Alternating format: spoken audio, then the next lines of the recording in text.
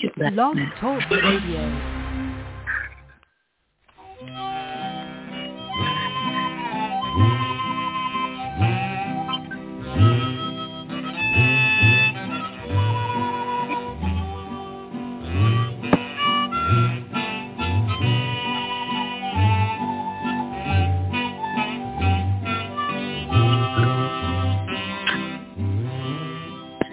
And welcome once again to the Lucky Mojo Hoodoo Rootwork Hour, brought to you by the Lucky Mojo Curio Company in Forestville, California, and online at LuckyMojo.com. I'm your announcer, Clifford Lowe of CliffLowe.com in scenic Teaneck, New Jersey.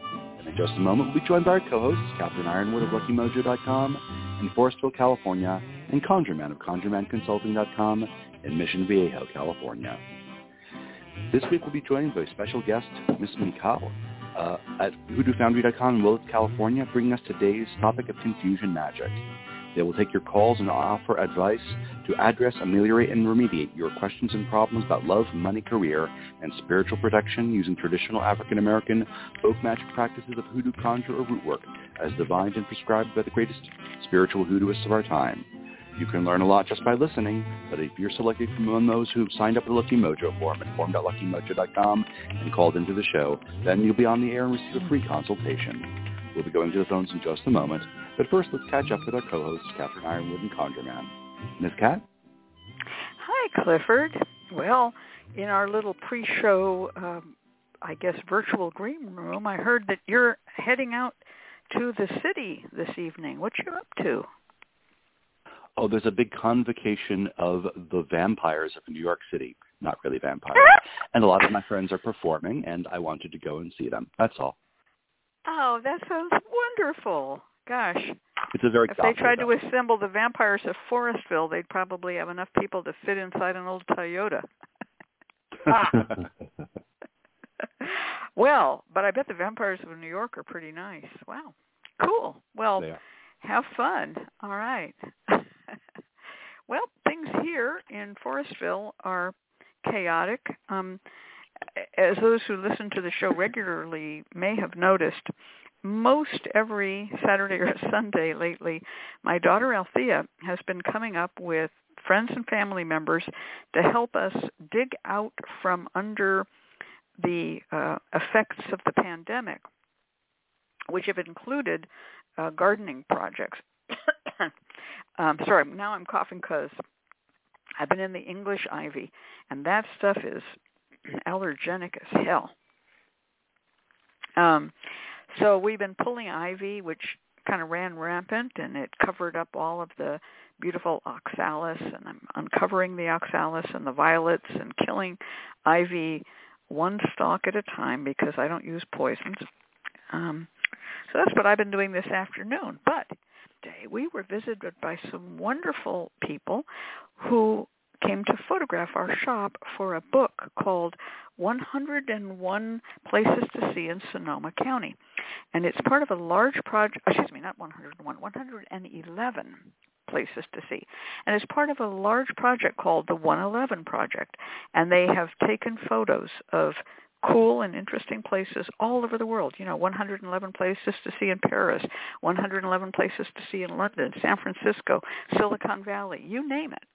And they have different stringers who write for them and photographers. And we got visited by a husband-wife partnership, the Petersons. She, however, is from former Yugoslavia. Her name is Floriana. And he is a Danish Peterson from Solvang and Central California. So it was quite fun. We had a lot of fun. They photographed our shop. Boy, we had spent the whole week cleaning the shop so they could photograph it. And we particularly cleaned the candle section because it's so impressive. And he didn't photograph it. He photographed the oils. He photographed the crystal balls. Everything was clean. But we now have this beautifully clean wall of candles. So I photographed them after he left. And I'll be running them through Facebook and Instagram over the next little while. Anyway, that's what my life has been like. What's up with you, ConjureMan? Oh, I've been quite busy. I'm in the middle of reorganizing my books. If anyone has oh dear, been following has anyone been following along the radio show for several years, you know that every once in a while, maybe about once or twice a year, I reorganize my books, because what I tend to do is I pull my books off of the shelf and then they sort of pile up next to my bed, because I read like multiple books at the same time, or I'm researching, and so there's like books that are half open, books that are laid out, and at some point there's so much of them and I'm like, all right, I need to reorganize them, and things go back onto the shelf. But the problem is that as I put them back onto the shelf, I'm like, I'm still reading this, or I still need this. And so there's always a game of like negotiation that happens about what actually ends up back onto the shelf and what remains next to my bed. So that's what I've been doing in between doing reading. So clients have been hearing a little bit about this, about my reorganizing. And it is interesting that a lot of the themes that I'm getting from clients is also about them reorganizing, but less about their books and more reorganizing their life. Lots of people who are kind of reassessing what they want out of life, how to get it, and sort of even a little bit of second guessing, like, was this the right job for me? I've been a computer information tech person for 16 years. Was this the right path, or should I have been a musician? So there's something in the air where people are really reassessing, reorganizing, rethinking, and that's been quite interesting. And for me, it's manifested as just organizing my books. No second guessing of my life, but certainly organizing of my books is the theme of the weekend. Yeah, we had organizing books planned actually for this weekend, but really? But they showed up late, and it ended up pulling Ivy instead. So, whatever. It is what it is. Well, today we are talking about confusion, and actually I've been doing a lot of readings for people also who are what I would call confused people. They are confused about what they want to do in life, and they are confused about what path they're going to take. And so much of this is economic confusion, like you mentioned. But today we're going to talk about inflicting confusion, not about how to cure your own natural confusion. We might talk about that some other time, but that's called clarity. What we're talking about today is going to be inflicting confusion on others. And our guest today is the lovely and generous and kind Miss Michaele. So welcome to the show, Miss Michaele. Welcome. Uh-oh. Oh. We are greeted with silence.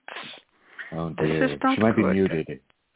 Is Miss Michaele muted? Is Miss Michaele confused? Is Miss Michaele somewhere lost? Hello? There she is. There we go. Okay, all right. Let me switch my speaker. Come on. So tell us how things are in your world, Miss Michaele. Well, as usual, I've been looking after my health and making some progress. I got my sleep the way it should be. Melatonin is wonderful. That's all anyone needs to know about that. Good. So everything else is likewise falling into line. I'm working on my book. Oh, which good. I've been working nice and steady, and is it time to start blabbing the title around? Oh, no, not yet.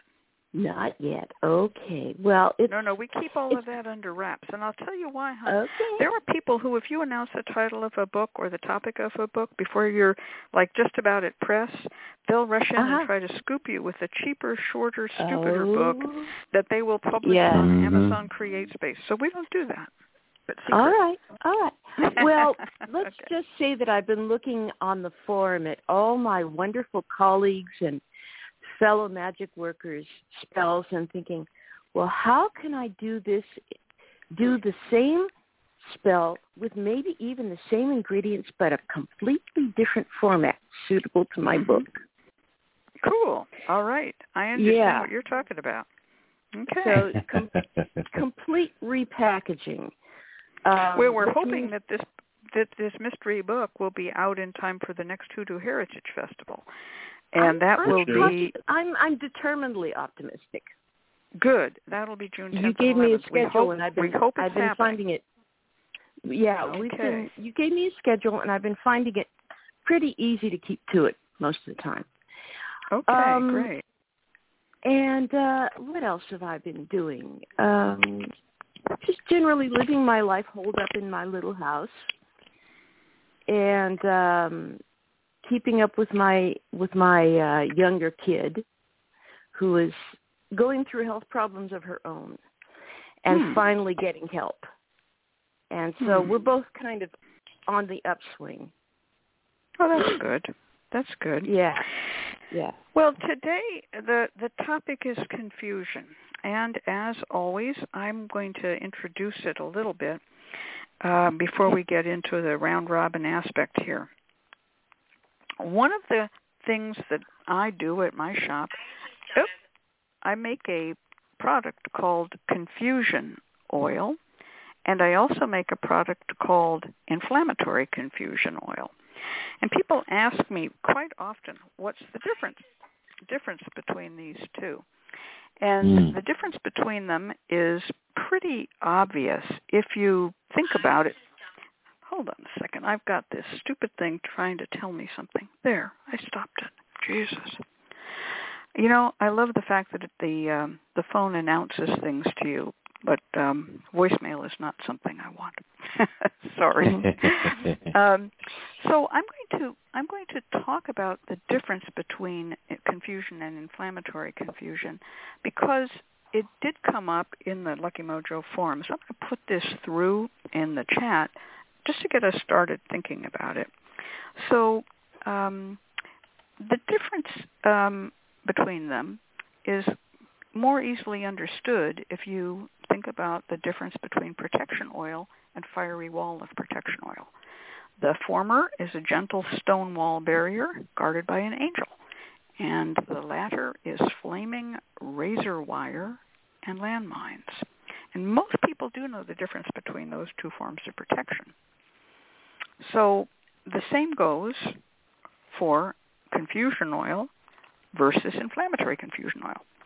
The former is befuddled Uncle Billy, portrayed by Thomas Mitchell in the 1946 film It's a Wonderful Life. You remember when he loses the money. The latter is confusion carried to the level of someone's head exploding in fiery rage and frustration.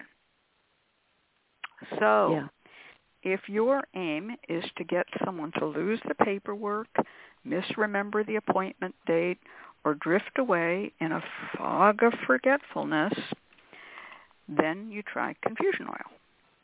But if you want to see fireworks, or hear foul language, or subject someone to public humiliation, that's when you use inflammatory confusion oil. So there's your difference. And I just thought that was important to, explain to people. Now, we also, besides inflicting confusion on enemies, there's also inflicting confusion on a general situation. We're going to talk about what those situations might be. Why might you want to do confusion spells? So with that having been said, I'm going to turn this over to Michaele. Yeah. Well, why would a nice person like me want to do anything with inflammatory confusion, or even just plain nice, poor, bewildered Uncle Billy type confusion? Well, there are officials and employers whom you want to lose the plot. Cruel relatives, you want them spiraling in circles until they're dizzy. All kinds of conspirators, whether it's institutionalized racism that people don't even know they're participating in, although that's kind of anti-confusion work, or informal collaborations of, let's not tell her about her rights, that kind of thing. There's all kinds of righteous things you can do with confusion. You can also keep evil spirits or spirits of the dead from following you, so that they lose track of you. and you can use confusion. Let's sidetrack there for a minute, because one of the things that Nagashiva did when he set up our radio show, and if you're not watching this at Blog Talk Radio, you don't see the slideshow, but trust me, there is a slideshow that goes along with every one of our podcasts. And Shiva this time put up some pictures that have to do with confusing witches. By witches meant evil-intentioned, root-working, bad neighbors, witches, you know. And one of the oldest ways to confuse them is to make them count things. It's assumed in most European and African and other folklores that witches are obsessive about counting and cannot proceed until they've counted everything that's in their way. And so one of the uses for confusion spells that is just old down-home type work is to put underneath your bed a colander, a flour sifter, or what's called a riddle, or dirt sifter, potato sifter, anything like that, that has has screen on it, or many fine holes punched in it, and put that under your bed, and the witches will become so confused because they have to count everything that they will never get to you and harm your dreams or sleep. And there's a converse side to that. Rather than creating holes for them to count, you can also throw out tiny seeds. And these can be poppy seeds or little peppercorn seeds, or they can be any one of a number of small black mustard seeds is another. And those are thrown out under the bed for the witches to count before they can come into your bed and give you bad dreams. I think there's, that reminds me of one of my favorite fairy tales from childhood. It's in Grimm's Fairy Tales, and I've forgotten the name of it. But there is a story where it's a Cinderella-type story. A little overworked stepchild daughter is trying to get to the ball, and her mother says, "Nope, you've got to sort this bushel of seeds before you can go." And she says, and she assigns the task just as it's time to get ready. So she prays, and thousands, a multitude of birds come to her, and she says, you sort these seeds, and you eat the bad ones and put the good ones in the basket. And they do in next to no time. And this is repeated 3 times, 3 different balls and 3 different chores of different seeds to sort. And the birds do it every time. So you could use that. You could adapt that to piling on distractions for humans that you want to confuse. You could set up your confusion spell on your altar and just put a colander over it. That's very, very cool. I love that idea. So let's bring a conjureman in here. What are some confusion spells you like to do, for what I would call protective confusion? Yeah, so there's I use a variety of different techniques for confusion and inflammatory confusion. I use confusion quite a bit as a supplement to larger works and sometimes separate on its own. So, for example, if I'm doing breakup work, I might do confusion. If I really want to heat up the breakup work, then I might do inflammatory confusion. I add a little bit on. So it can act as a supplement. It can act as something that supports the work that I'm doing, or I can use it separately. And when I use it separately, it generally does have a sort of protective edge around it. One of the techniques that I use involves grinding up poppy seeds and bay leaves together. You grind them up until you've got a nice mixture, and you burn that as incense outside of your house. And what that does is it creates a really powerful protective barrier that confuses any enemy attack. It sort of is a mixture of invisibility and confusion. Bay leaf has a way of concealing whatever you're doing, while poppy seeds has a way of confusing and scattering. So I bind them together, I grind them up, and I burn them. You don't have to grind them up. You can just sort of mix it if you like, and burn it as incense outdoors, and it will create a really fantastic invisibility, confusion barrier around the property. I've done that or I've recommended it to clients when they face some type of an attack. Someone is burning candles particularly against them. So if someone is doing long distance work, like some type of candle burning against you, and you want to confuse their magic, and you want to confuse the work that's being sent against you, and you want to get them to sort of misdirect their anger or misdirect their magic or get kind of confused about what they're doing, this is fantastic. You burn this as an incense. You just sort of walk in a circle around your property, burning the mixture of bay leaf and poppy seeds, and it will create this really great barrier. And I've had reports in which people will say things like, I found out that person would forget to light their candles against me. Or we found out that they lit the candles, but it became, they accidentally blew it out. So like they get confused in the working that they're trying to do to you. Or they end up getting your wrong address. Like they're trying to send you something, but it went to my neighbor's house. It didn't go to my house. So it works really well to confuse an enemy that is attacking you from afar. That's a really good idea. And I'm going to throw in one of my favorite spells, which I've mentioned before on the show, but it bears repeating here.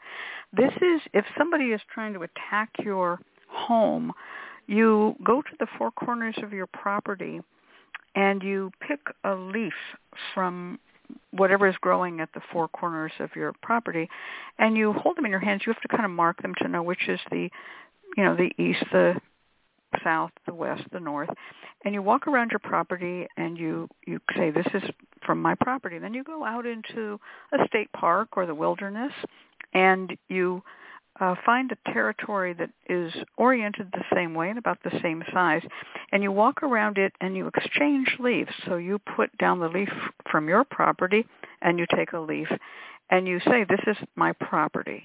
And you take this other leaf away, and you go back to your home after you've laid down the four leaves, and you can put a little rock or pebble on them to hold them down, and you come back with the four leaves from the woods where nobody dwells, and you go around your property, and you say, this is a leaf from the east corner of the property in the woods where nobody dwells, and you go all around your property. It's like you've cut out your property and put it in the state park. Their property of the state park is now where you are, and when someone tries to send that, metaphorical thunderbolt to you, it will actually go astray and just strike somewhere in the woods. Mm-hmm. That's great. Yeah. Also, just to note, for those who will try to use that spell, it lasts for about a year because when the leaf decays, of course, the spell is broken. So it's a temporary spell, but I love temporary spells that make use of nature. That kind of reminds me of an egg spell that I do to transfer any kind of jinx that somebody's put on you. You name an egg for yourself, and you cover it with a paste of black mustard seed and red pepper and nasty stuff. And before you make the paste, you name it for yourself and you say, this is me, and it's going to do all my suffering from now on. And its job is to experience all my bad luck. And then you make the paste, and you put it in and you take it somewhere and you smush it and leave it to rot and be eaten by animals. So any thunderbolt, anybody who's keeping track of you will see that egg and all its suffering and go, great, my work is done. Or if they try to reinforce their work, it finds the decoy. That's nice. Using it as a decoy. Both of those are forms of confusion caused by decoying. So we have confusion caused by obsessive counting, and confusion caused by invisibility and decoying. And then there's what I would call direct confusion, where you actually enter the mind of the person who is an enemy and cause confusion on them. So, ConjureMan, do you have an idea of what you would do to cause confusion? I'm going to give you one just off the top of my head, and I've done this before. I'm a great one for using X-Acto blades back in the day before Photoshop. So this is one that I did just, off the top of my head. It did not come out of any tradition. It was just, like, here I am with an X-Acto blade. I had a photo with somebody. I very carefully cut around their face and head and their hair. Just cut around it very nicely and then turned it upside down on their neck. Ooh. And then, being in a sort of a bad mood, I used red ink and just drew spouting spurts of red ink coming out of their neck, which was now the top of their head. And then I set the photo on fire, which, by the way, I had used what in those days we had cellophane tape before they had magic tape. And the cellophane tape flamed up like a bitch. I'm just telling you, it was pretty good. Anyway, an old spell from my own past. Yeah, that's fantastic. I call elegant this and frightening. Yeah, I have a slightly different name. I have a slightly different name for this type of working. I call it confusion by distortion, in which you're trying to distort their vision or you're trying to distort their mind directly rather than misdirect them or confusion by counting. So there's a couple of ways you can do this. One of the ways that I do it is by dream walking. This is an old-timey way in which you spirit walk, ghost walk, dream walk, whatever you want to call it. It's called a variety of things in the tradition. You spirit walk to the individual while they're sleeping. And when you go to the spirit walk, before you do it, you actually hold in your hand a blindfold. So that once you spirit walk, you take the blindfold with you. And then when you arrive to them sleeping, you wrap the blindfold around their slumbering spirit so that when they're awake, they remain blind to all the things that you do. So you want to, and you can soak this blindfold if you want. You can soak it in confusion oil or smoke it in confusion incense. Hold it in your hand. Ghost walk, spirit walk, dream walk to this person. Wrap it around their eyes so that they're unable to do it. You must be careful. Not walk everyone. Some people are protected and have guardian spirits and whatnot. So there's skill involved. Not everyone is skilled at dream walking. A more challenging skill. And not everyone can be influenced by dream walking. They have guardians and protectors. Like if you were to try to enter into my house spirit walking, you're going to meet with some really nasty jinn. And they don't toy around. So you want to be mindful of that. There is an alternative way of doing this if you don't want to spirit walk. I really enjoy using freezing work to freeze a person in a place of confusion. So I know, Ms. Cat, you hate water bottles, but they're actually quite useful in this instance. What you want to do is you want to take a bottle of water, an empty water that you have not drunk from, so you don't want any of your lips to have touched this bottle. You're going to fill the water up with, you're going to fill the bottle up with water, add in some alum and poppy seeds and shake it up so that all of them are sort of floating in and the water gets a little bit murky. Then you close this water bottle. You're going to take a photo of this person, place it on the water bottle facing inward so that through the distorted water that is filled with poppy and alum, trying to look out. So both of the plastic of the bottle, the water, the poppy seeds, and alums will actually distort their vision. Use black string to affix this picture to the water bottle, wrap it up in aluminum foil, place it in the freezer, and so they will be frozen with a distorted vision. Every time they try to look out, every time they try to perceive things clearly, their vision will be distorted. So to play on mirrors and distortion and water. That's a nice one, too. I especially like the part about freezing it. Because frozen alum water is real interesting stuff. If you put too much alum in it, it won't freeze well because alum is a salt essentially. But you want to put just enough alum in it to get it really very basic and unpleasant to the taste. Yep. And I love to put poppy seeds in alum. I also put, if you want to make it inflammatory, you would put in red pepper powder. If you want to make it full of shame and sadness, you could put in some black mustard seeds. You could essentially recreate war water with alum by doing that. You could take, if you bought a bottle of war water, for instance, you can fish the nail out and put all the extra stuff, the alum and extra stuff in it, and pierce the photo with the nail, in and out like a little stabby thing, and then put the paper on the outside of the, with the nail stabbed through it. I mean, there's a lot of ways to do this. I'm just saying, but alum is great when you freeze it. It really stops them because it puckers them up, and then they're just frozen. Yeah. Okay, then. You got another one, Miss Michaele? I'm kind of deer in the headlights right now. Okay. But I like the idea of freezing a bottle of war water because then it won't explode and stink up the house.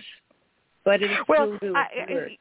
Let me just put a little note in here. When I freeze a bottle like that, I don't freeze it closed. I'm smart enough to take a little bit of it out and then take the cap off and let it come up the neck. And if it does come out the neck, you just slice it off and then you do your close it with the cap. Everybody should remember that water does expand upon freezing. Very important piece of basic physics that most of us were taught in the fourth grade, but some never learned. Yes. Please know the nature of glass. Yeah, right. This plastic in this. I have another one that's really quick. It's really good here. We've stunned poor Miss Michaele with our trickiness here. But I think I'm a big fan of inflammatory confusion in particular. If I want people to be confused sometimes, that I want to add an element of anger. I've mentioned this spell before, generally as a breakup and fussing spell, but it also works really well as an inflammatory confusion spell. And what you do, slice open a red pepper, stuff it with the name paper of an individual and poppy seeds, and then roast it in a pan. You roast this in the pan, and what this will do is it will cause inflammatory. Want to get a group of people to be confused and lash out at each other, you slice open the red pepper, multiple red peppers, and stuff each one with a name paper for each one of the individuals and with poppy seeds, and you roast them. As they heat up, they will fight and fuss and be confused. What's great about these types of inflammatory confusion works is that they generally don't know why they're fighting. I'm not sure why they're angry at each other or why they're fighting. So they fight and they lash out and they're like, I don't know why I'm pissed with this person. I don't know what started it, but I'm pissed with it, which is one of the really interesting components of inflammatory confusion is that, it causes people to fight and fuss and argue, but generally there's this really strong component of confusion. They don't know why they're fighting. They don't know why they're arguing. They don't know why they're at each other's throats. This works well if you're doing some type of breakup work, some type of divorce work, but also if you want to separate groups of friends or coworkers who are conspiring against you, you can redirect their from you and make them conspire against each other by using this working.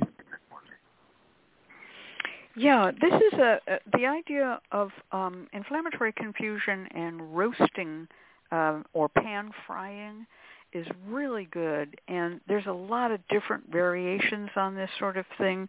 You can take chili peppers, and I don't mean fresh, I mean dried chili peppers. They come in different sizes. And if you get the larger dried chilies, it depends on what's available locally where you are, but you want the really nice big ones. And you can just take a X-Acto blade. You see, there's always these X-Acto blades. I may be known as the queen of X-Acto blade magic at some point. And you just slice a little slit in that pepper, and then you can fill it with more stuff like poppy seeds, things that are small. It'll go in, poppy seeds, black mustard seeds. Now you've got a chili that can manipulate, and one of the things that I have done with them is put the name of the person wrapped around it.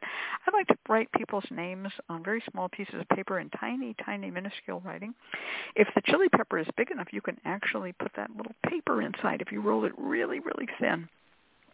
And now you have a chili pepper, which you can bury under their doorstep or, whatever you want to do with it. I mean, but it's got all of the confusion elements inside of it. You can also take a chili pepper that is fresh and do it that way. You can also, put into it besides poppy seeds, you could put things like inflammatory confusion powder.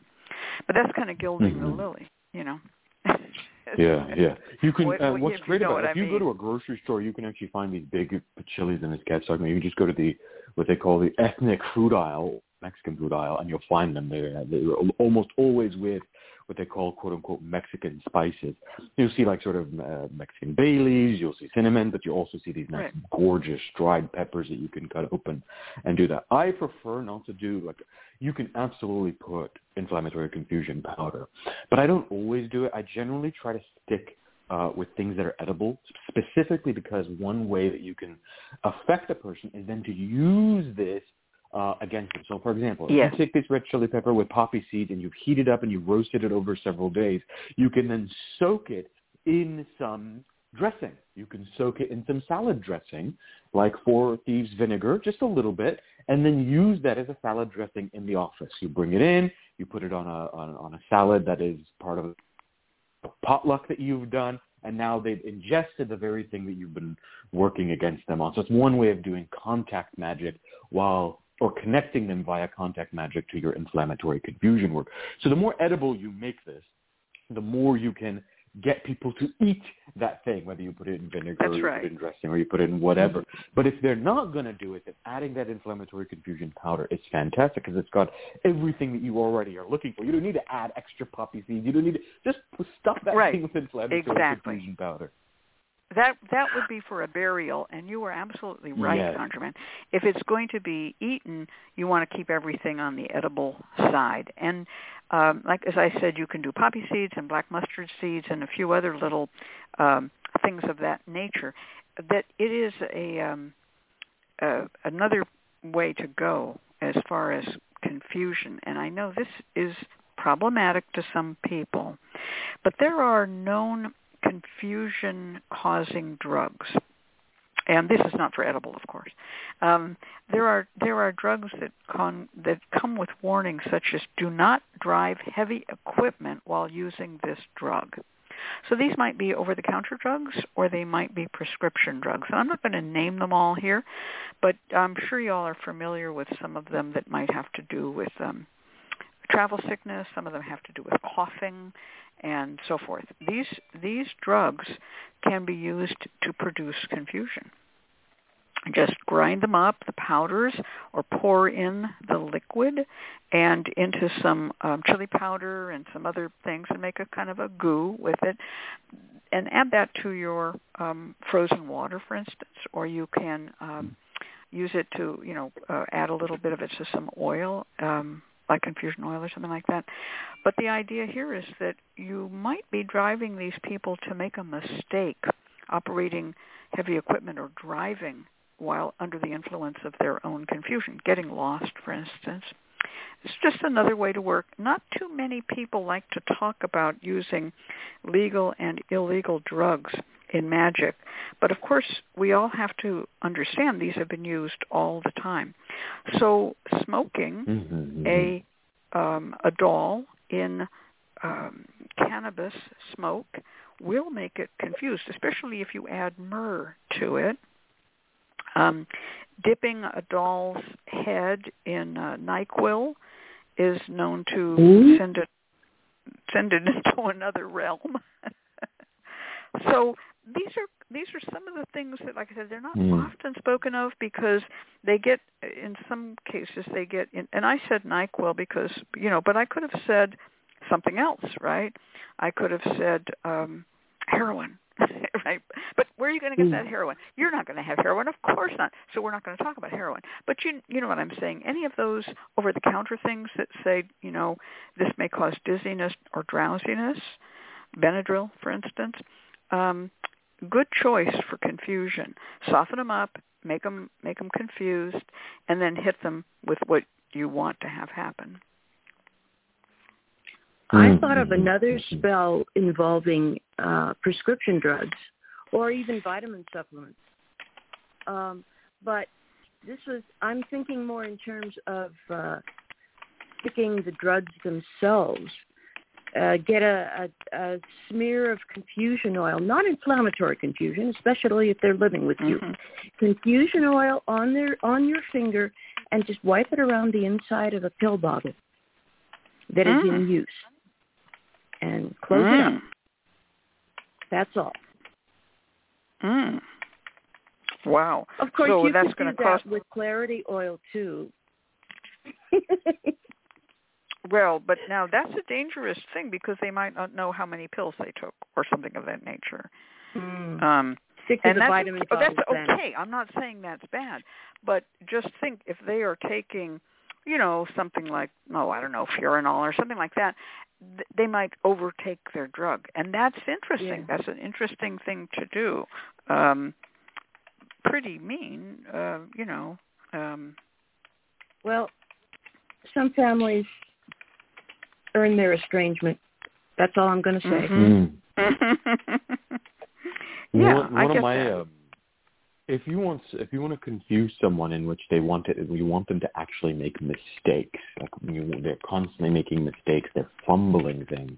A really easy method, and one that is a little gentler, but also is aimed at getting someone to be away from you, so that their mistakes have no effect on you. They sort of fumble in their own little world. Is what you do is you take a photo of theirs and take a separate piece of paper. Then write their name in big, bold letters on this separate piece of paper. By light of a black candle that you've dressed with confusion oil, you're then going to take scissors that you've also anointed with confusion oil, and you're going to cut out each letter of their name. Then, using glue, you're going to rearrange their name in a jumbled fashion and glue it to the back of their photo. So you're going to put their name rearranged so that they can't even spell their name properly. You'll then take the photo and place it under a heavy rock far, far away from your property. And what this will do is it will bring confusion upon them. It will grind them to a halt.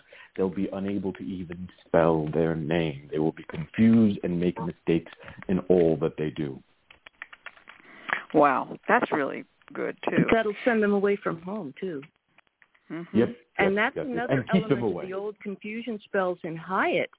When they talk about confusing someone, they'll say it'll make them restless and wander away from home. Yeah.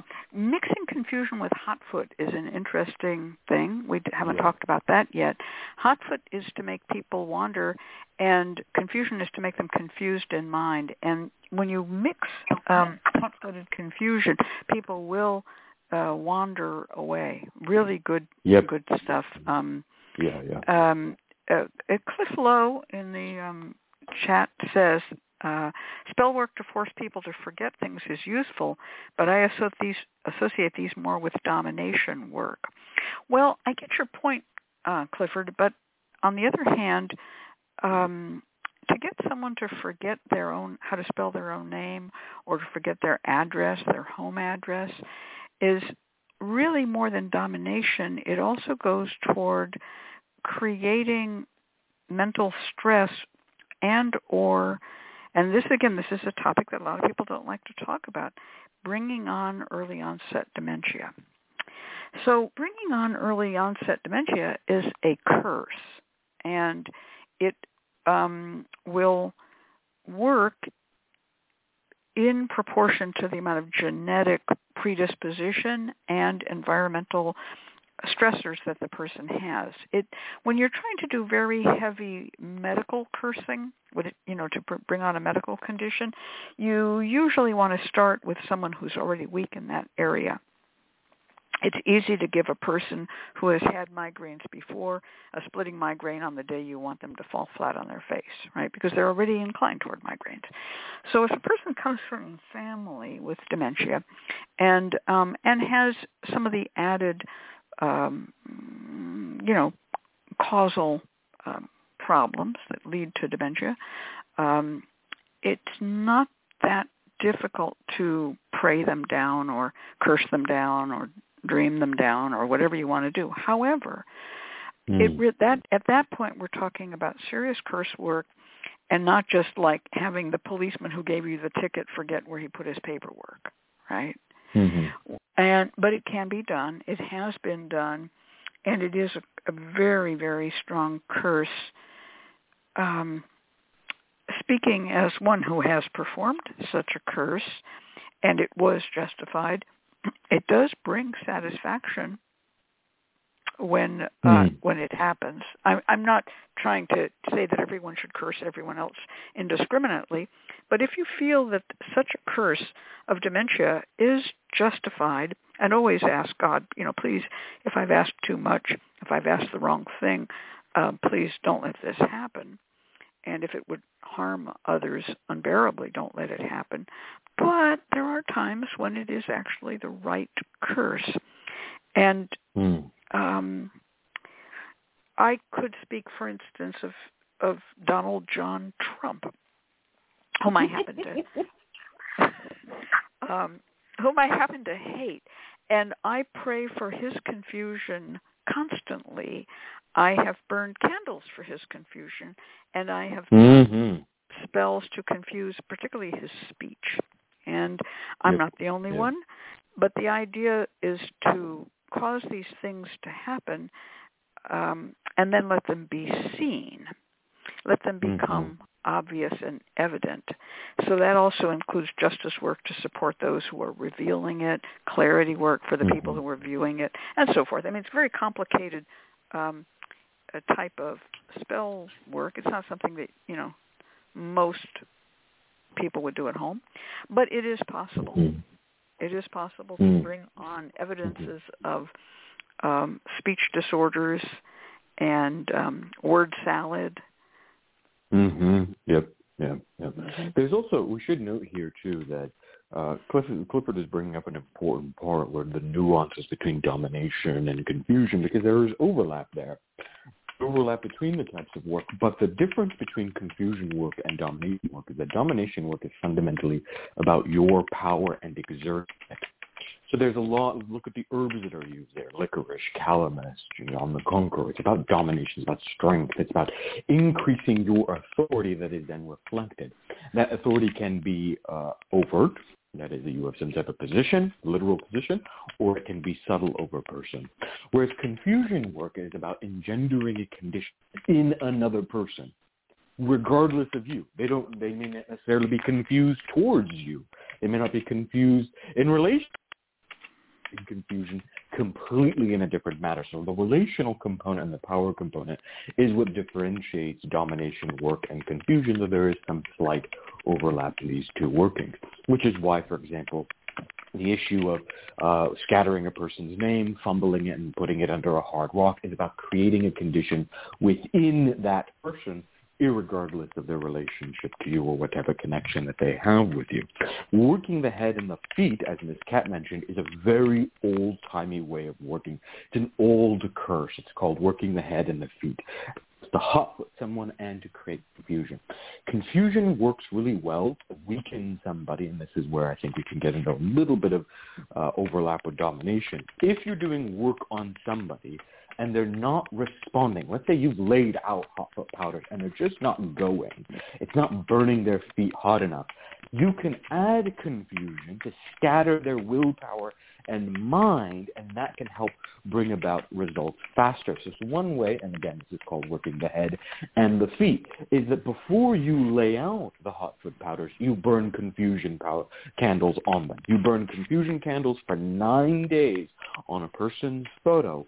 Then you take the photo and you burn it to ash and you mix with the hot foot powder and the dirt, and then you lay out the hot foot powder. Now you've created a sort of a head that is light, that is susceptible, that is weak, and then you lay out the hot foot powders and that drives them away. So confusion has really, it complements other cursing, crossing conditions. It has a way of really softening a person to some degree, allowing them to be susceptible to whatever work you're doing, whether you're cross-footing them, hot-footing them, crossing them, or you are going to dominate them. If you're going to do a domination magic, first adding an element of confusion to weaken the mind there. So working the head and the feet is a strategy that you can take, and confusion well with these other types of workings. Mhm. Yeah. That's really, really good. There's an account of a spell like that called Hotfoot Hannibal it's a short story of the same name by Charles W. Chestnut. And the root worker in that story, it was written in the 19th century. Charles Chestnut was a mixed race person, identified as black, but also was able to sell his short stories to white magazines. Very interesting character, actually, himself. But in the story, there is used elderberry stalk, which has pith inside. And the idea is that their head is made of this elderberry pith, so their head is hollow, and their feet are made of red peppers. And it's a very interesting little spell, and you can find it in the story Hotfoot Hannibal. And so the idea is that this person would have an empty head and a wandering feet.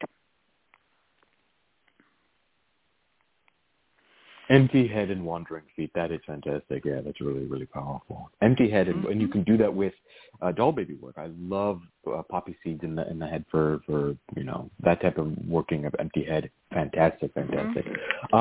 You can also work with candles in this regards. We've talked about freezing. We've talked about scattering. We've talked about all sorts of things. But confusion candles are also really, really good. If you want to really confuse someone, a very simple working is a black candle that you dress with confusion oil. But you want to dress that confusion oil with a good amount of oil so that you can then roll it in poppy seed. And this is called double dressing. You can also use confusion powder if you don't want to work with poppy seeds directly. You would blow the powder directly onto the candle, but you can lay the poppy seeds out on some wax paper. You roll the candle and it'll pick some. It won't pick up all. Some will fall off, and that's perfectly fine. The messiness of it is part of the spell itself.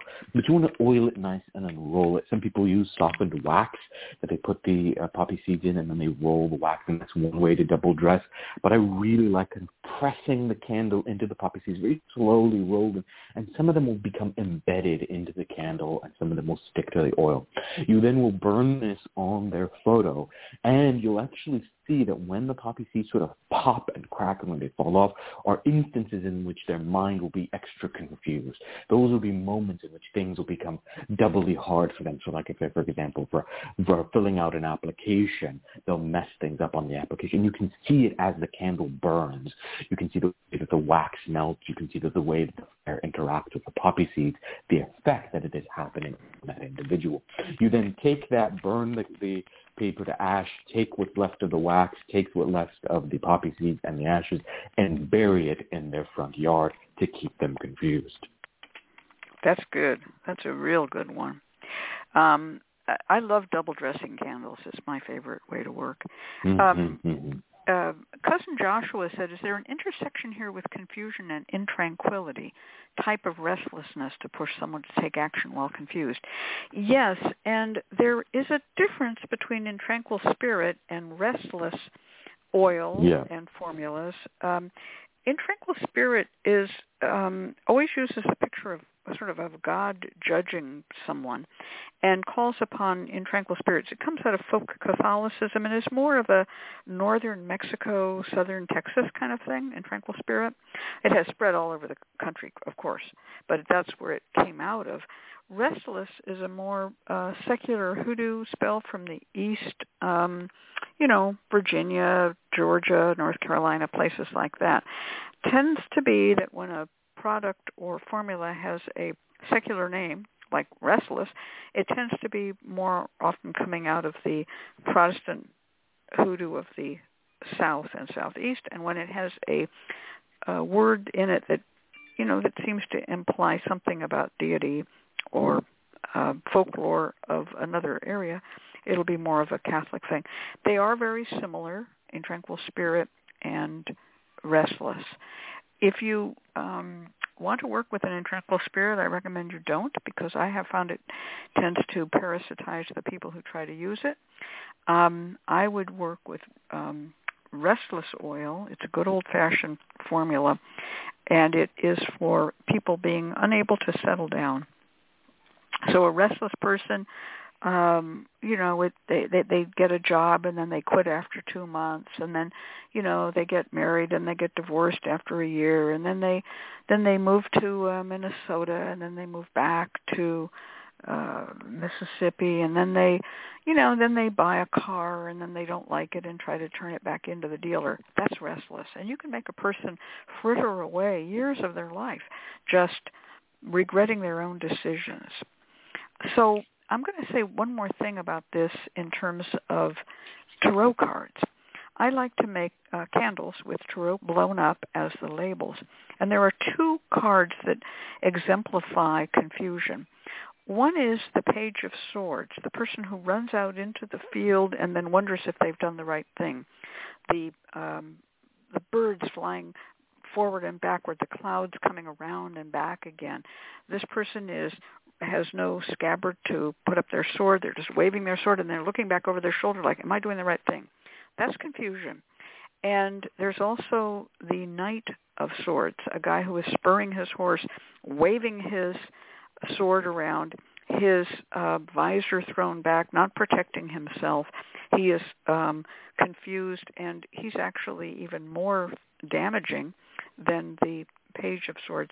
Either one of those makes a really good label for a candle, and you can, of course, paste or Photoshop in the face of the person you're working on, and use a confusion oil to dress that candle with poppy seeds. Mm-hmm. I'm going to share one of my favorite ones that I've shared on the podcast or on this radio show before. But if you make a doll baby of somebody and you stuff it with poppy seeds, particularly around its head, you can then bind the feet to your ceiling fan and turn your ceiling fan on. And so long as the fan is going, they shall remain in a state of confusion. This will bring on quite literal vertigo. Like they'll be quite dizzy and confused, and they'll fumble around. But it works well also sort of spiritually, in which their actions will be confusion. They'll be unable to work against you because they'll be stuck in a cycle of constantly sort of spinning in a circle. You can just tie them to that ceiling fan, turn that ceiling fan on, and every once in a while as you walk by that ceiling fan, you sort of curse it. If you don't have a ceiling fan, you can hang the doll baby like the Hanged Man tarot card upside down, and every once in a while as you walk past it, you take a stick, and like a piñata, you give it a good whack, and then you say your curse for their mind to be confused and their powers to be weak, and that they you are unable to perform their basic duties. Depending on how severe you want it, it can be a full-blown curse in which you want to destroy their life and make everything unravel, or it can be directed specifically towards their mind that they're unable to work against you. This has worked really, really well in court cases for me. So when I'm dealing with a really intense court case on behalf of a client, I will generally put the opposing lawyer, I will make a doll baby of them, hang it from the ceiling. All that they try to do will fall apart. They'll run around in circles. And what this is, and I've seen it where in the court case they'll fumble their words. They won't be able to articulate clearly, or they'll repeat themselves, or they mess up their filings. We had one really interesting instance where they accidentally filed things that shouldn't, and my client was able to use that to their advantage. So this works really well in court cases. Yeah. I love this ceiling fan work that you do. You're kind of the pioneer of that, and I really think you've come up with some great variations on this ceiling fan type of work. And of course, there's always the Hanford wigwag, where you where you hang them upside down at the Hanford wigwag. And yes, you can, of course, address them with confusion oil. It'll be very confusing. They just swing back and forth, back and forth, back and forth, back and forth every time a train goes by. It's lovely. There are other wigwags, not just the one in Hanford, California, but that's my favorite from my childhood. All right. Well, thank you, Michaele, for an incredible topic. We could have probably gone on for another half an hour on this, but I hope we've taught people an awful lot about confusion spells. And we're going to go now and do our reading for our client. So take it away, Clifford. Support for this program is provided by the Lucky Mojo Curio Company in Forestville, California, and located online at luckymojo.com, and by the Association of Independent Readers and Rootworkers, AIR, a directory of ethical and authentic conjure practitioners located online at readersandrootworkers.org, and by Hoodoo Psychics, the first psychic line, run entirely by Hoodoo practitioners. Receive a reading with a trusted root worker instantly. Call 1-884-HOODOO or visit hoodoopsychics.com. And by the Crystal Silence League, a free online prayer service of the Association of Independent Spiritual Churches, located online at crystalsilenceleague.org. Now it's time to go to the phones and talk to today's client. Our caller is Edward, calling from area code 925. Edward, are you there? Yes, indeed, I am. All right. You wrote, my fiance and I want to purchase a house 2 doors down from the street from our rental in an historic heritage district where the houses are required to maintain their vintage look. The house flipper owners have destroyed much of the aesthetic and architectural integrity of this 1913 gem. Restoring the home and making it earthquake safe will be costly. The owners want to rent it out. We took a tour as prospective tenants. The heart of the house is gone, but we'd love to know our chances of success in purchasing this house and what spell work we can do to make the best sellers want to drop it for a bargain basement price. Turning it over to you, Miss Cat. Well, Edward, you came up with a topic dear to my heart. I ended up buying a 1895 cut and chopped house and have been spending all the years since 1987 trying to figure out how to make it right. So I know what you're talking about. There's a kind of a savior-like mission as well as, just wanting a cheap house. I get that, okay? And I get the savior-like mission. It's urban archaeology and restoration. It's easier to restore the outside of a house than the inside if it's been gutted. But it's very pleasing to restore the inside. So you have my support, okay? Thank you. I wish you well. What is the era of the house? 1913, I see. It's an Edwardian house. How wonderful. Well, it's actually, it's a little more of a sort of a California early quasi-mission bungalow. I have yet to find the name of the architect. I've only found one other building they've ever built. Oh, I see. So it's a craftsman style or mission style? Somewhat, but a little bit different. It's rather unique. Sounds good. Can I ask what town it's in? I'm just such an architecture freak. Livermore, California. Oh, Livermore. Oh, that'll be a nice. That'll have some nice stuff in it. Good stuff. All right. Good for you. All right. I'm going to open my card deck, and I'm going to do 3 cards here. Oh, what sign of the zodiac are you? I'm a Pisces with a Virgo ascendant, Sun, Moon, Venus, and Mercury all in Pisces. Oh, delightful. Okay. And your fiancée? She is a Cancer with a Capricorn ascendant. Oh, my God. This is perfect for you guys. It's perfect. Not only is it perfect, you guys are perfect for each other, right? You probably, if you know enough to know your own sign and all of that, and the way you reeled it out at me, that's an adorable combination. Well, I wish you all the luck in the world. You'll make a wonderful couple. All right. And you're the one who's worried about, the money and all with that Virgo rising. Don't worry about it. Just go for it, man. All right. So I'm going to run 3 cards. First card I have is the card called Temperance. This is a card that says, there's a little washout on the path, but this is a good path for you. There's the angel of healing. There's the idea of 2 cups with water pouring between them. Nothing is lost. Everything can be rebuilt. Everything can be restored, and you'll get on this path. It ends with a crown at the end. Don't lose your temper. Temperance means don't lose your temper. But I would pray for angelic help because this has an angel on it, and I would particularly use the emblem of the iris flower or orris root or Queen Elizabeth root as it is called. If you ever do get this house, put in some of that Bradford and Bradford wallpaper with irises on it. You'll love it. The second, and I mean that, you can play this back and you go, what was she talking about? Just trust me on that one. The second card is a good card also. This is the Queen of Pentacles. This is the ownership of property card, and it's about money. I'm not sure that you're going to be able to get this at a bargain basement price, because this is a woman who will pay what she thinks something is worth in order to possess it. She has roses all around her. She has little primroses, little bunny rabbits, a garden with flowers and a vegetable patch plowed and planted and ready to harvest trees.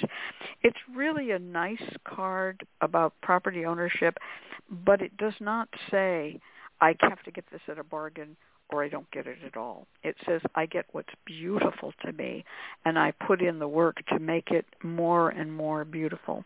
And as you explore this kind of work, which, like I said, I've been doing for years, you'll begin to find photos of the people, and you'll see what the house looked like, and it's become sort of an interesting archaeological event. You can also go to other nearby houses and photograph them. I'm looking at this and saying you will need a big down payment. You will need to make payments on this. If you want this place, it will cost. That's the second card.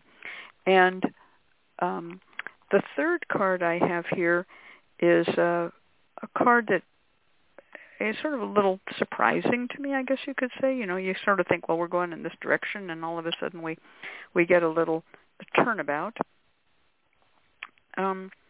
This card is called the Lovers, and it's really about the two of you, and it also has an angel. So we have two trumps and a court card here, very nice cards.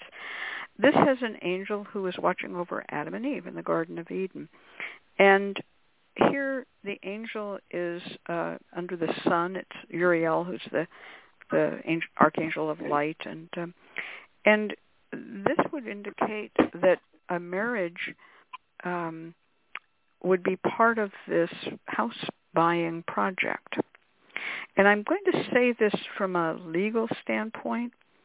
I think that being married when you buy land is a magical act, rather than saying, hey, we're going to put both our names on the deed and then figure it all out later. So you refer to this person as your fiancé. This card says to me that the magical act of marriage may actually help you get what you want here. The Lovers is the card. That is awesome. Yeah. So that's all I have to say here. I'm going to turn this over to Miss Michaele for a reading. Okay. While Miss Cat was reading for you, I was also pulling cards and opening the Bible, and my pyrite sphere demanded my attention. And I will describe the sphere first because I don't want to forget. I saw an angel with its wings kind of half outspread while Miss Cat was talking about the angel Uriel in the Lover's card. Now, the cards I pulled were the Nine of Pentacles. I used the Golden Tarot deck by Cat Black, and then in this card, the Nine of Pentacles, it shows a lady in a black velvet dress. She has a money tree in her garden. It's trained to grow against the wall. There's a falcon on her wrist, so she has time for and money for, aristocratic hobbies like buying a house and making it wonderful. And she's in her own garden. I call her the little queen of not spades, the little queen of pentacles. The Page of Pentacles is the next card, and this is a card in this deck of study and analysis. He even has books open at his feet. He also is consulting an angel for guidance. And of course, he's got a great big coin in his hand, so there's going to be you're going to have to do a lot of thought and planning to get all your pentacles in a row. The next card is the Nine of Swords. There's going to be some worry. But, keep your perspective. Don't catastrophize, okay? the last card is death, but in this deck, the death card is sweeter than you might find elsewhere. Seek real satisfaction because life is short. Control your destiny. Live your life in a meaningful way. This is not something you want to regret on your deathbed. And finally, I have the Bible, Isaiah 54, verses 3 and 4. Thou shalt break forth on the right hand and on the left. Thy shall inherit the Gentiles, which in this context is you're going to get that house. And make the desolate cities to be inhabited, so the renovations is going to go well too. Thou shalt not be ashamed nor confounded. So you're going to have some drama. You're going to have some time when you might have second thoughts, but don't give up. This is the complete opposite of our card situation. I don't see any collapse. No, that's wonderful. Yeah. I think both of us saw here that there's a bit of difficulty, and we're going to try to get ConjureMan to come in on the idea of how to overcome that difficulty using spell work, because the strengths here are the two of you as people. The difficulties here are a bit financial, and there's going to be some work to be done. So let's turn this over to ConjureMan and see what kind of spell work he's going to recommend. Yeah, I think you've gotten some very interesting and important readings here, and the insight that you take from them will determine whether you will be successful in gaining this property or not. I will echo what Ms. Kat said. I think this purchase is really fitting for the combination of signs that you and your fiance have, and also it's very fitting that someone with your combination is very interested and drawn to this type of historical architecture and the interest around beauty. So what I want you to do is, if you can, get dirt from the corners of the property.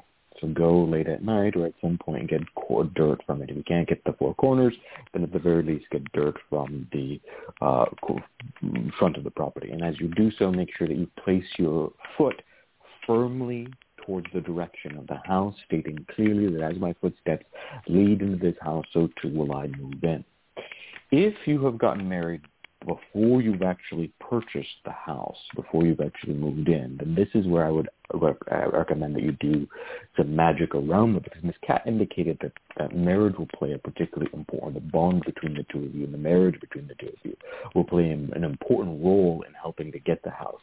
So what you can do is actually take your cake topper from your wedding, place it into a coffee can, cover it in honey, add 1 cinnamon stick and magnolia, and then bury it in the front yard of this property. So when you go to gather the dirt, you bury the can, gather the dirt, place your footstep very clearly, and then come back home with that dirt. If you can't bury it, if there's whatever type of security concerns, or it doesn't have a big enough yard, or it only has a backyard, then you can keep the can with everything in there on the same altar that you will work this dirt with. But once you get that property, you should bury the can. So long as it remains there, this house will be an important blessing site for you all. When you come back home with the dirt that you have gathered, place it into a white bowl, add a pinch of sugar and some 5-finger grass. Mix this together, and then take a white candle that you have dressed with house blessing and attraction oil, and then place it right in the center of the dirt. So you can just stick the candle right into the dirt. Light the candle and recite Isaiah 32:18. So that's Isaiah 32:18. My people will live in peaceful dwelling places, in secure homes, and in undisturbed places of rest. And you will recite that at least 3 times, then pray from your heart.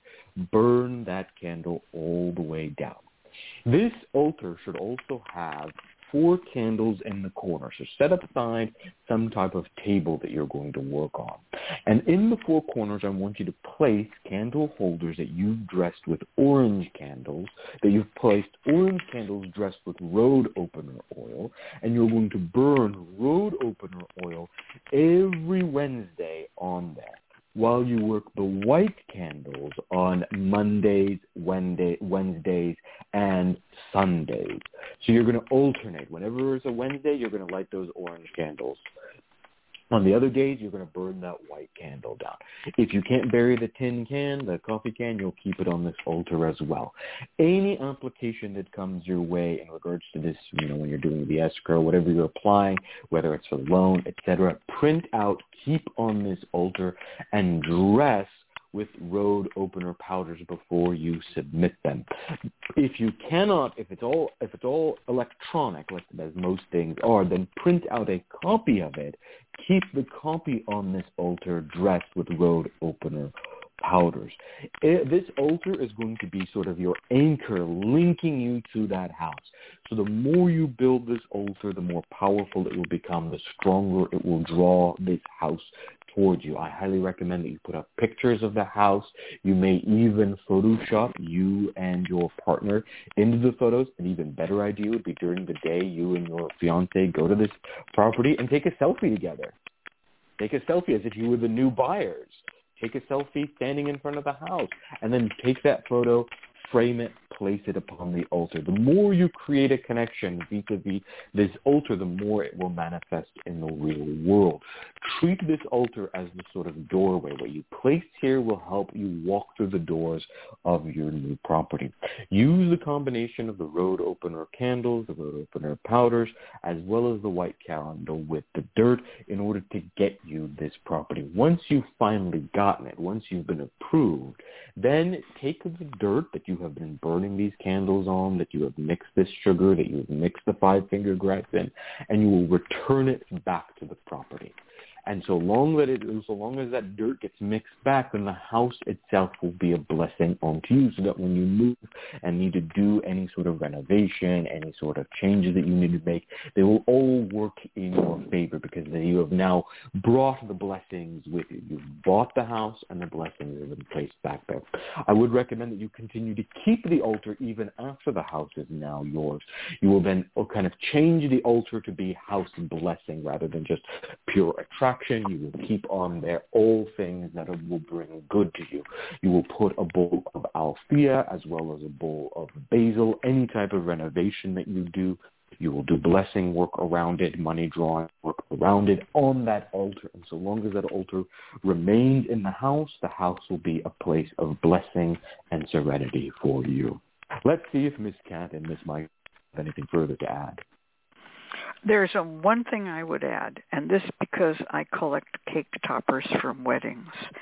I would never put a cake topper in honey. I would never do it. I would put the cake topper where it could be seen. However, that's your choice. I have like 25 cake toppers sending every year that Nagashiva and I have been married in a cupboard. So I'm a cake topper collector. But it's up to you, really, how you want to do that, of course. You could also just put a photo in honey or in sugar and save the cake topper for your eventual altar. I'm a very strong believer that cake toppers carry huge magic in them and should be treated with the same respect that one gives to statuary of saints. But that's just well, we bury statuary of saints as well. So I think burial for you, that means something very different from me. If you want to build the tradition of keeping cake toppers public, totally fine. You can easily rework this as placing the photo in an apple and putting the apple in the coffee apple. However, that would be exactly. See, there's a million. There's a million different ways you can work this, but I will tell you that I have done the cake topper in the canteen, and I've closed on 4 houses in 4 years. Oh, just saying. Good. All right. Good for you. All right. Thank you so much for your flexibility, Conjuram, and for your expertise. All right. Now we're going to, Sheba just wrote in the chat, Cake Topper City. Yes, we live in Cake Topper City. All right, we're going to go to our next segment of reality, which I believe will be our scheduled network announcement, followed by our free spell.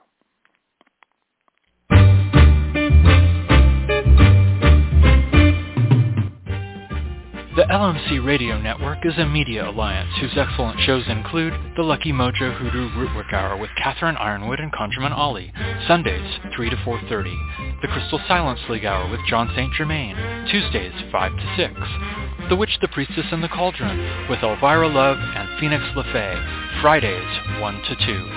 And Blue Flag Root Radio with Lady Muse, Fridays 7 to 8. All times Pacific, add 3 hours for Eastern, sponsored by the Lucky Mojo Curio Company in Forestville, California, and online at luckymojo.com.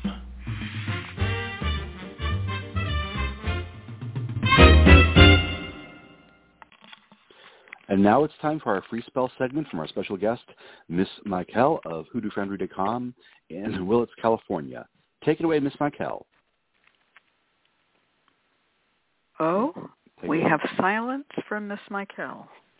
Oh, no. I'm sorry. This one's kind of complex and it's kind of angry.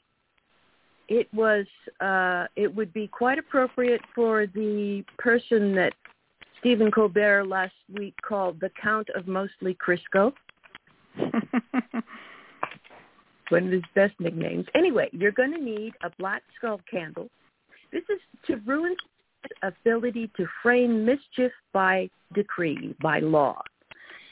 So, black skull candle, some slippery elm, a cheap knife or a large nail. You're going to be heating it. That's why you need a cheap knife. You don't want to risk damaging a nice knife blade. You want inflammatory confusion oil, black mustard seeds to disrupt thinking and action, red pepper, poppy seeds, and I can, you can't incense powder, hyssop tea, white mustard, and bay leaf. You start by preparing a tea of white mustard, hyssop, and bay leaf, and you want to set aside, have it ready for the last stage of the work. Now you start praying about the sins of your enemy and recite Psalm 9, which in the Revised Standard Bible includes the line, "My enemy has vanished into everlasting ruins." So use your heated knife or nail to sink big holes and gashes all over the top of the spell. Make them deep, make them big. And cut a gash between the teeth and fill that with black mustard seeds, red pepper, and slippery elm. And then you make a paste of inflammatory confusion oil and black mustard seeds, red pepper, and I can, you can't incense oil. And then you fill the holes with that. And you finish by cutting a spiral around the top of the skull, you know, like in the comics when you see spirals in the eyes of somebody who's been hypnotized. That's the kind of spiral you're going to put all over the top of the skull. And you're going to fill it with crushed poppy seeds. And if you want them to stick together, you can put a little more inflammatory confusion oil in there. And that's you fill the spiral that you've cut with the crushed poppy seeds. So you set the candle in a fire-safe space and light the wick. And if the whole thing catches fire with all that inflammatory confusion oil in there, so much the better. And continue praying and cursing as you watch it burn. And then you're going to rinse your mouth with some hyssop and bay and mustard tea. And then you're going to pray Psalm 48 while you at least wash your hands and head with the rest of the tea. But better you should take a whole body bath. And that's it. Wow. I love this, Michaele. I love cutting the spiral around the top of the skull and filling it with crushed poppy seeds. That is brilliant. It's brilliant.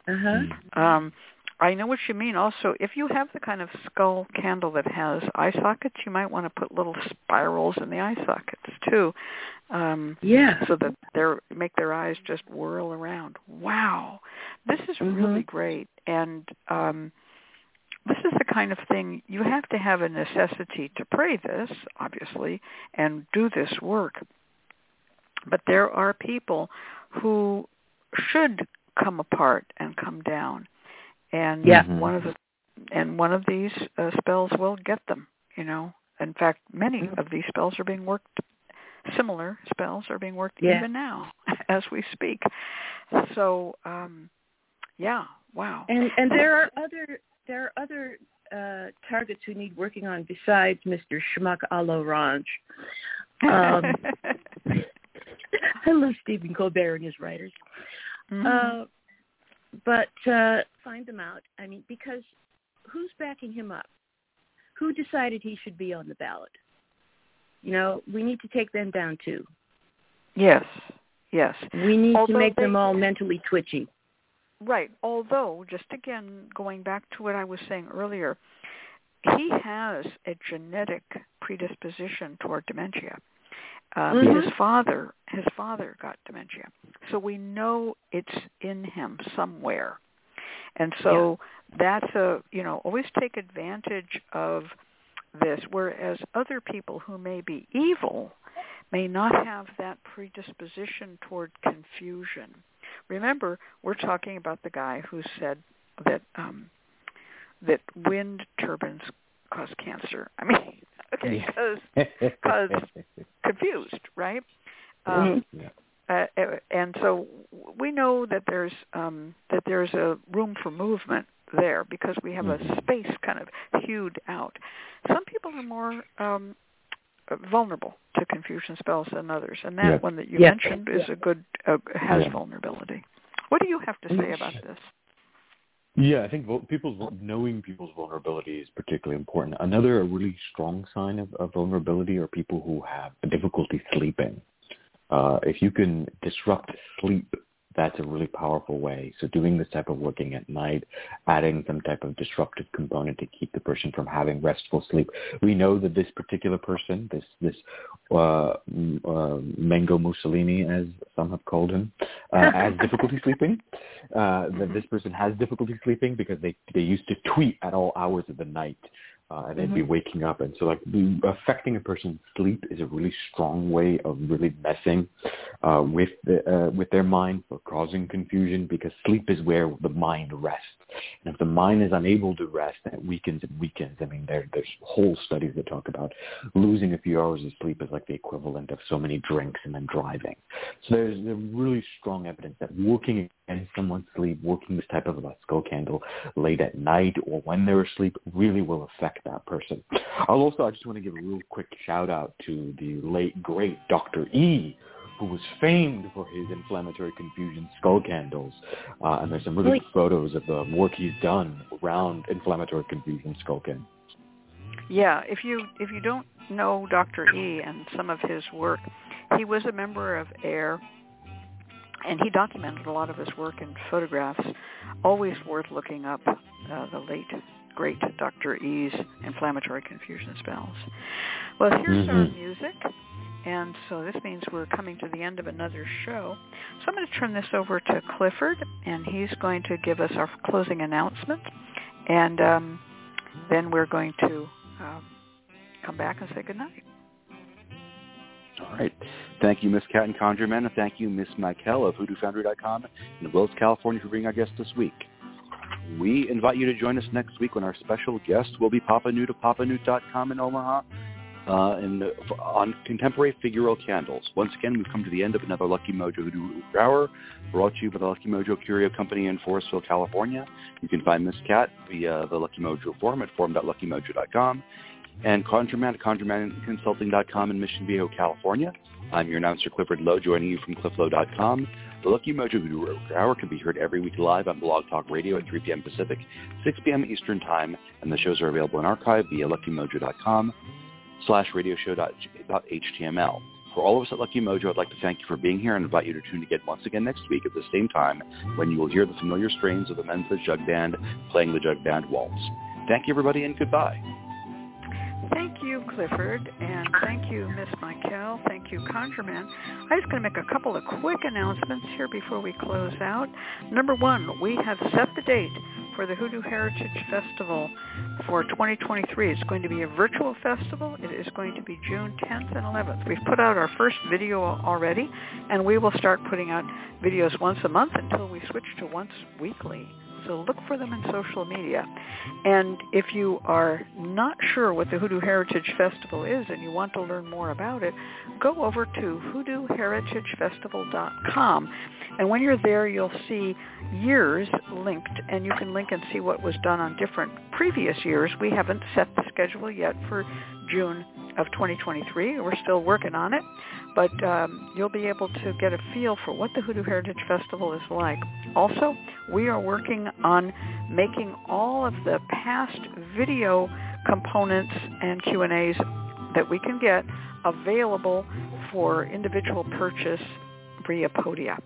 Good night. Good night, all. Good night, all.